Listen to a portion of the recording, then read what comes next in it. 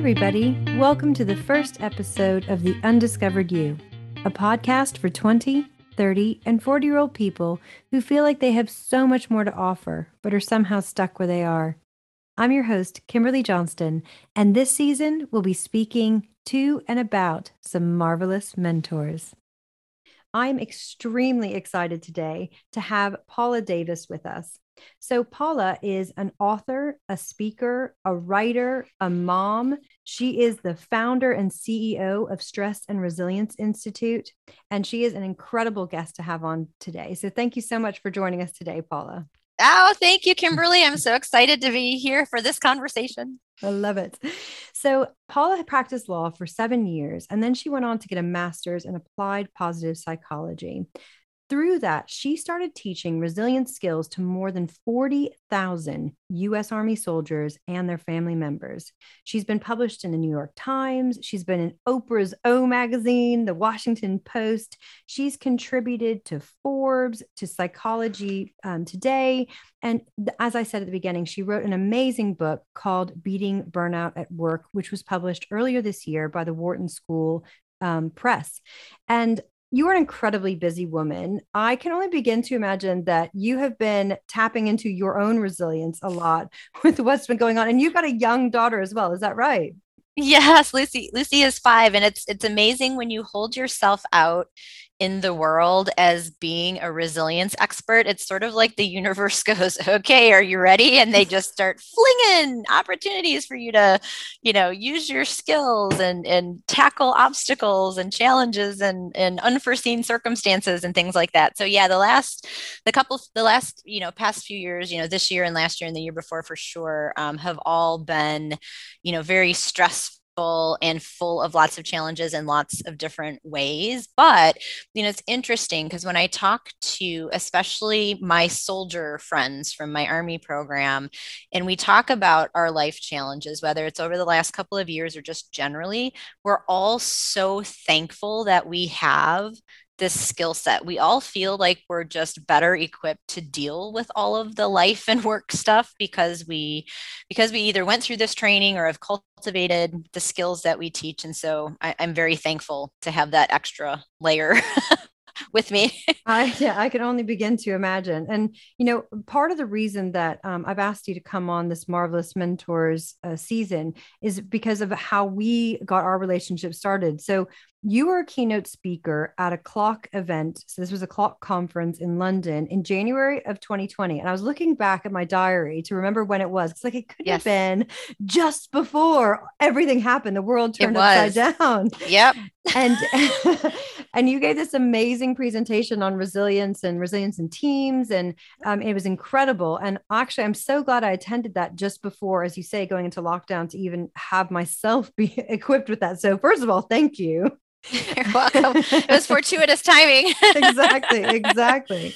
And I approached you after that presentation. So what I like to say is, for each one of my mentors, I kind of have said, you are the unexpected mentor, or, you are the mentor who's the one who's gone before for me. And where I was when we met is I was working as a lawyer. I knew I wanted to do something different. Again, I knew I had more to offer, and I had that feeling of being stuck. So exactly as I imagine many of our listeners are feeling. And you came up and you gave this amazing presentation. You traveled over to London, so international travel, public speaking on a topic I was very interested in. I knew that you were well published. You were a writer. You basically were doing all the things that I wanted to do. And you had made that transition. You had, let go, and you had grabbed onto something new, made that right turn.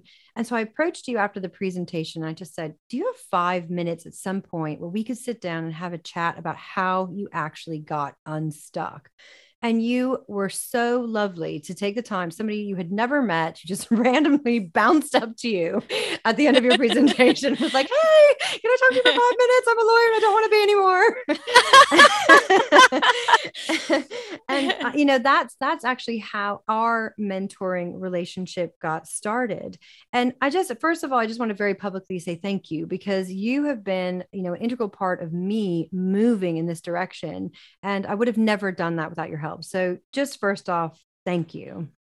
Oh, you're so welcome. I mean, that makes my heart just feel like so good, and I feel so blessed, and I'm so thankful for you for having the courage to come up and ask me, because that's not necessarily the easiest thing to do, and I understand very keenly what it feels like to be stuck. And even though that was quite a number of years ago for me in my experience, I remember it as though it was yesterday. And so I'm glad I was there at the right time for you and we were able to have a conversation. So you're so Oh, welcome. well, let's actually take a step back in time then and go back to that point where you were making that decision to leave private practice. Was this something, did you just get sick of law? What happened? Tell us a bit about that story. Yeah, I mean, if we unwind it all the way, I don't know that I was ever really truly passionate about law to begin with. So, Mhm. what I was truly passionate about was psychology. My undergrad is in psychology. And as I was thinking about how I wanted to advance my education after my undergrad, the appeal of psychology at the intersection of mental illness was didn't hold a lot of strength for me. And Mm. so I had taken a couple of constitutional law classes in undergrad and loved them, and was like, oh, I'll just go to law school as the next step, thinking that that could set me up. It's a useful degree and that would help me no matter what I decided to do. And so I don't think I was even approaching it at that point as something I would do forever. So it is sort of the intersection of psychology and entrepreneurship, those and teaching. Those have been the three big kind of passions of mine that have, unfolded over, the years, I guess, as you'd say. And so I was in law school. I remember the first week I'm in the dean's office and I'm in tears and I rarely cry. And like, I don't think this is right for me. And we had a long conversation, and, obviously I stuck with it. And I'm actually glad I did. There were a number of things that I liked about practicing law. There was a lot that I didn't like about practicing law. But I ended up burning out during what became the last year of my law practice. And Mm. so that was a horrible year-long process of just realizing that I'm not handling my stress the same way. I didn't know what burnout was, so I couldn't Mm. use the vocabulary to describe what any of it was. I just knew that I was feeling worse and worse as the months went by, and I got to a point where I was experiencing panic attacks very regularly, sometimes daily. I had to cut some meetings short because I could feel them coming on, which was weird for people who were in the room or like on a conference call. Sorry, I gotta go. Bye. And I ended up in the emergency room twice because I had really bad stomach aches from the stress that I was experiencing. And so it had to get that bad for me to really think to myself, like I got to do something different. I don't know if it's in law or out of law, but it's not this. Mm. And so that's really where the stuck piece started happening for me, because I had a fantastic boss, and I tried to explain to him as best I could what was going on.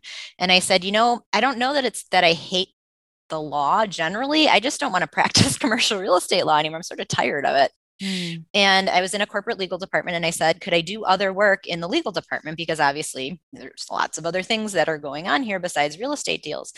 And he thought that that was fine, and actually tried to make that happen for me. And the general counsel and other leaders said, no, we really need you to be continuing doing real estate work.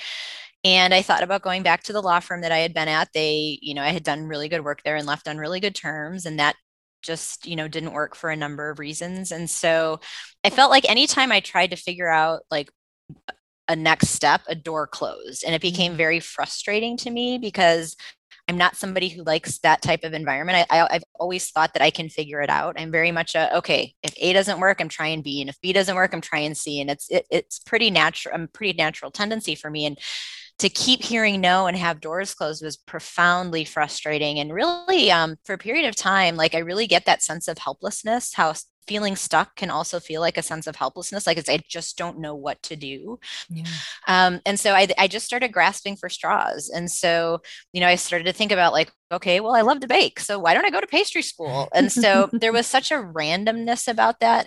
It reminded me. So I ended up going on a radio show.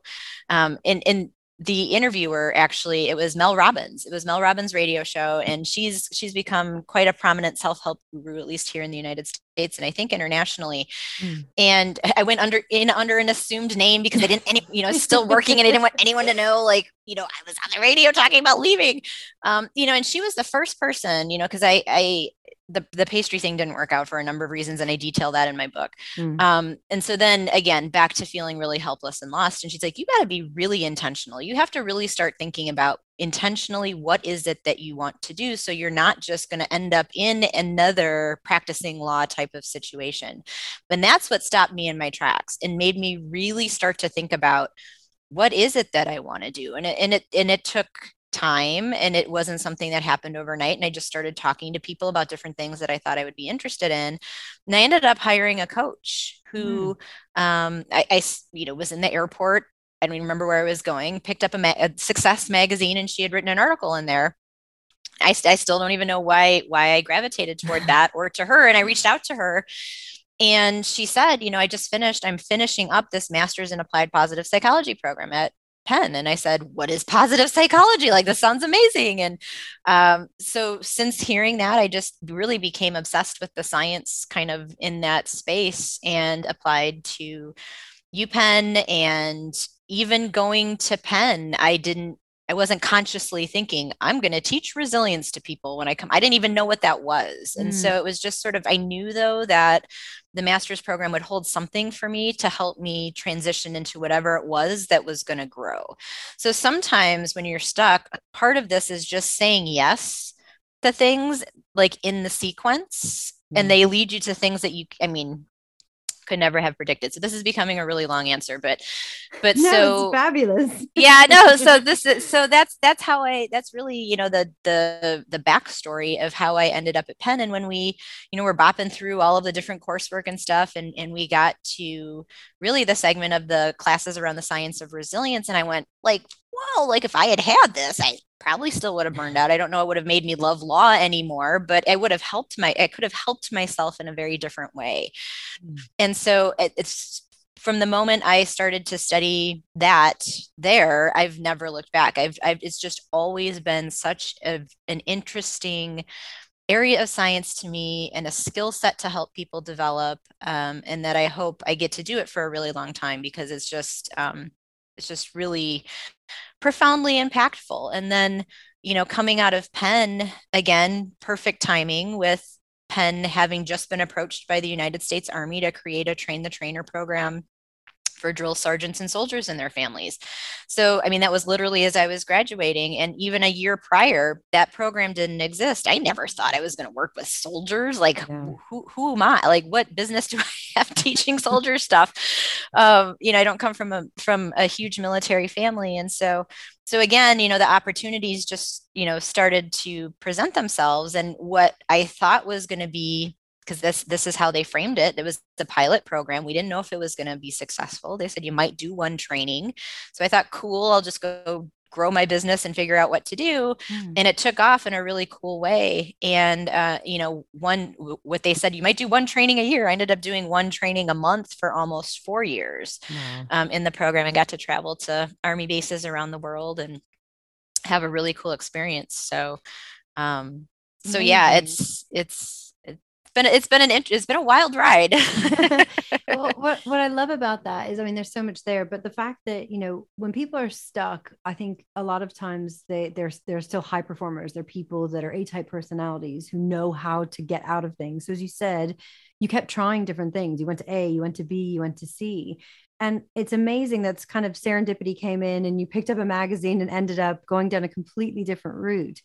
But you kind of have to be open to doing that. And, this coach that you got that helped you through this, I know that she wasn't necessarily a mentor, but she was somebody that helped guide you in a direction that was unexpected, and was able to kind of share her experience with you and open your mind to something new. And I love that it brought in that kind of psychology and that teaching. And then ultimately that entrepreneurship that you said were kind of the three things that ticked your box. And, saying yes, that is another thing I just want to draw out here. It's sometimes it's hard to say yes, because you don't know where that yes is going to lead. And it may be something that fizzles out, but I just want to encourage the listeners, even if it does fizzle out, you're going to learn something from that experience. And even if you learn it's not what you want to do, and even if you learn that this is not the way to run an organization, or this is not the way to start a business, or this is not the way to do something, you learn from that and build on that. And I just think that's incredible that you were able to say yes to something so different.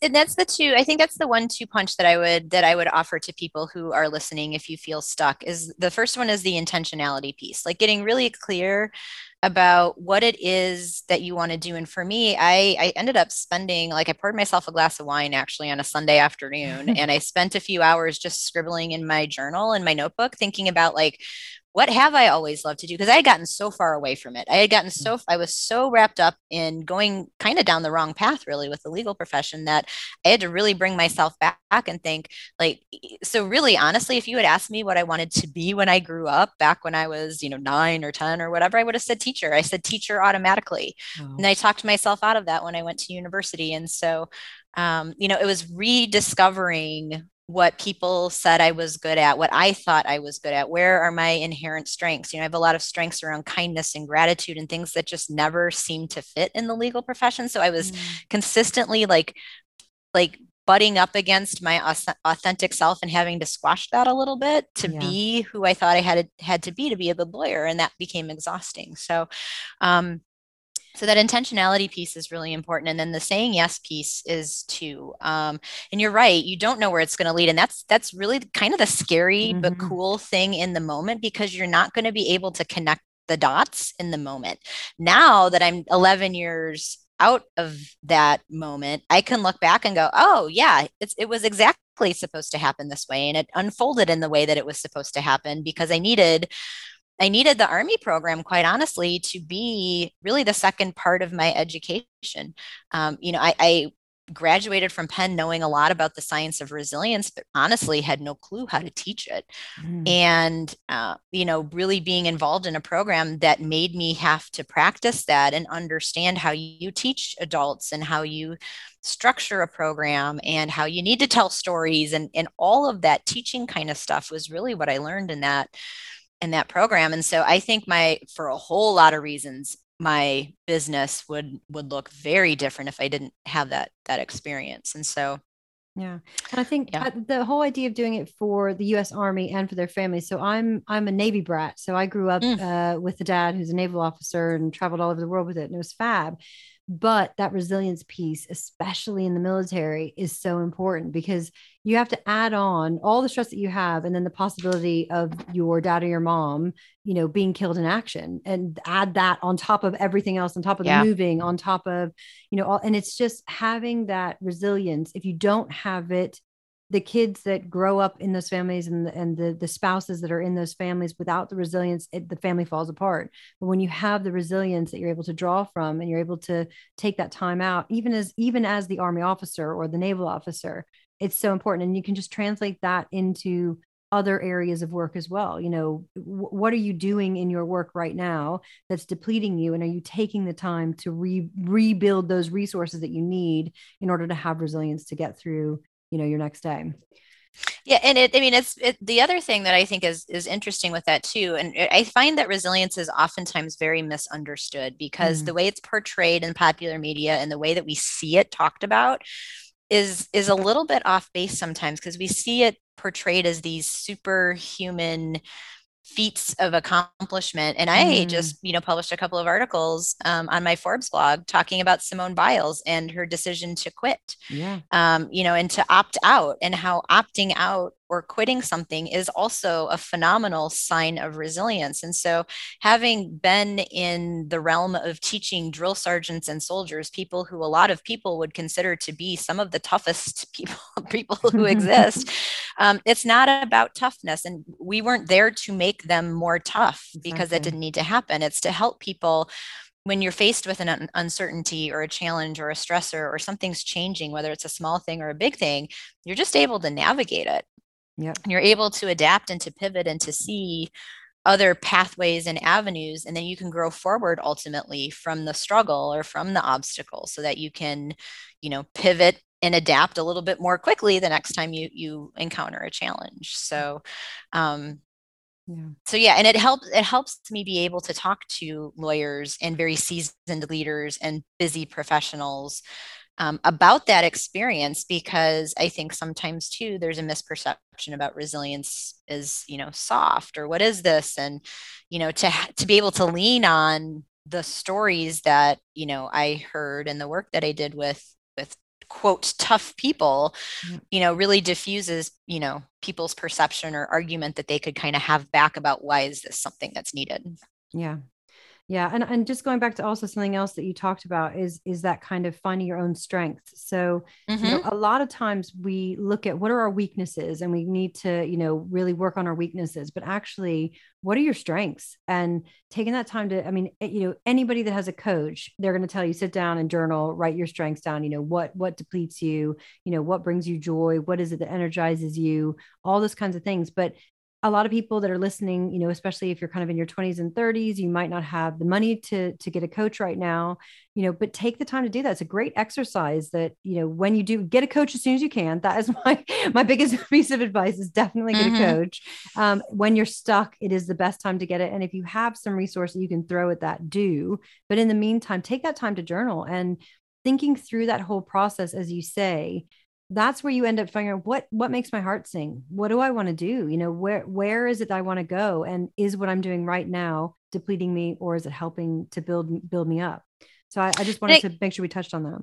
Yeah, no, that's so important. And I mean, it's so easy to get swept along, in Yeah, your completely. 20s and your 30s, and you're figuring out what your career is. And then, you get your first job, and then you're just sort of you just sort of get swept along, and all of a sudden you're how am I 40? And is this really Yeah. the thing that I want to do? And so it's so easy to have that happen. And if you're in the earlier stages of your career, just thinking about some of these things, as you mentioned, viacharacter.org is a great place to go to for a free strengths assessment. So that's the one that's affiliated with, the University of Pennsylvania Positive Psychology program. Mm. That's now been taken by multi-millions of people. And so that's a free assessment. The Strengths Finder, like Gallup, and I think it's called the Clifton Strengths Finder now, but you just need to purchase their book, Strengths Finder 2.0. And then I think you get a code and you can, so for $20 or $15, you can, that's another kind of a little bit more on the business side of strengths, take an assessment in that way. So if you're looking to do something, you don't have to spend a lot of money to kind of get your wheels turning about that. So it's so Yeah. important. I never, and with a mentor, with even with my coach, quite honestly, or the coaches that I've had, the conversation around what are your strengths and how can we amplify that doesn't really come up a lot. And it's interesting because it's the easier path by far, because they're Definitely. naturally energy giving. They're just part of who you are. And it's easier to leverage something when it's coming from that place versus it stinks and it's tough and how do I fix it? Kind of mentality. Absolutely. So when we talked earlier, we were talking about mentors, and one of the things that you and I chatted about was we sometimes people think of mentors as being in a kind of structured program within your organization. They say, "Here's your mentor," and you either suck it up or don't speak to them ever again. And you have this mentor that's been shoved upon you, and you make the best of it if you can. That to me is exactly what we're trying to debunk here, is that is Mm-hmm. not what mentors are. And you had some really cool experiences and kind of working through who mentors have been in your life, and I'd love for you just to share a bit about what you found in that process. Yeah, this was a really eye-opening thing for me to think about, because I had always thought about mentorship in the way that you just described it, the Mm. structural thing. And like when I remember when I started at my law firm, I'm like, I got to find a mentor. I don't know. It's just something that I need. And I remember when I was going through the interview process, like making sure that I told them like, I need a mentor and I want a mentor, and who's my mentor going to be?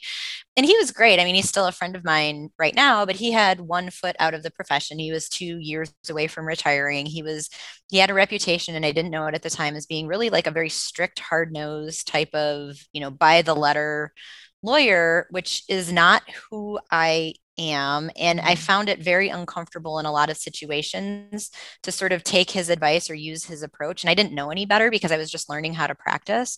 Yeah. And so it was definitely from, not from a personality standpoint, but from a how am I going to teach her to practice law standpoint, or help her with this, Mm. it was very much a misfit. And so, and then the rest of my legal career, I didn't really have anybody. I had a fantastic boss Mm. when I was in my in-house role, in my corporate legal role.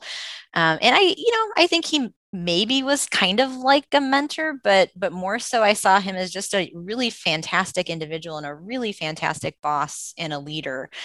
So more so somebody who I would cite as kind of that positive leader role. Mm-hmm. And really, I think if I had to point to somebody in terms of who's like really guided me in the formal way I think that we tend to think about mentoring, it's probably my dad Yeah. is the one person who comes front of mind. But I will tell you, as I've gone, into my business and throughout my business coach, coaching and mentoring is different, but there are, given her role, there are mentoring aspects that I draw on from her. Mm. I have really close friendships with people, and they are, for me, some of the best mentors that I have are the people who are my close friends.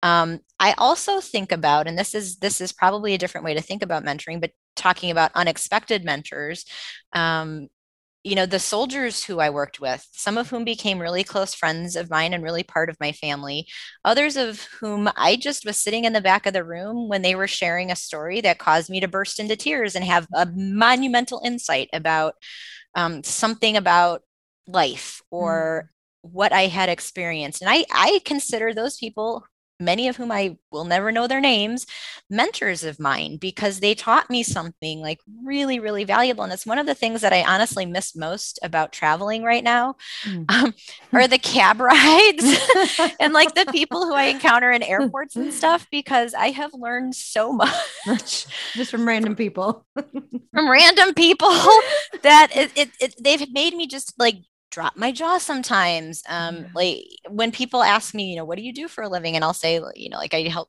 organizations lessen burnout or what have you. And then for some reason they equate that with being a therapist. And so, or something. And I just hear a lot of really deep stories from people and just, some of the perspectives that they've offered on Mm. personal relationships or how, they got to where they're at, has made me question my own assumptions and biases about things and has caused me to be a more flexible thinker about the way I look at the world. And so I think of that whole entire collection of people as my mentors. And so, whether formal, whether apparent, whether assigned to you, whether it's a story that you hear from somebody who changes your perspective, whether it's a close friendship, I think being open to drawing on all of those experiences, inviting everybody in to be potential mentors for you, I think is probably how I've evolved to think about mentoring.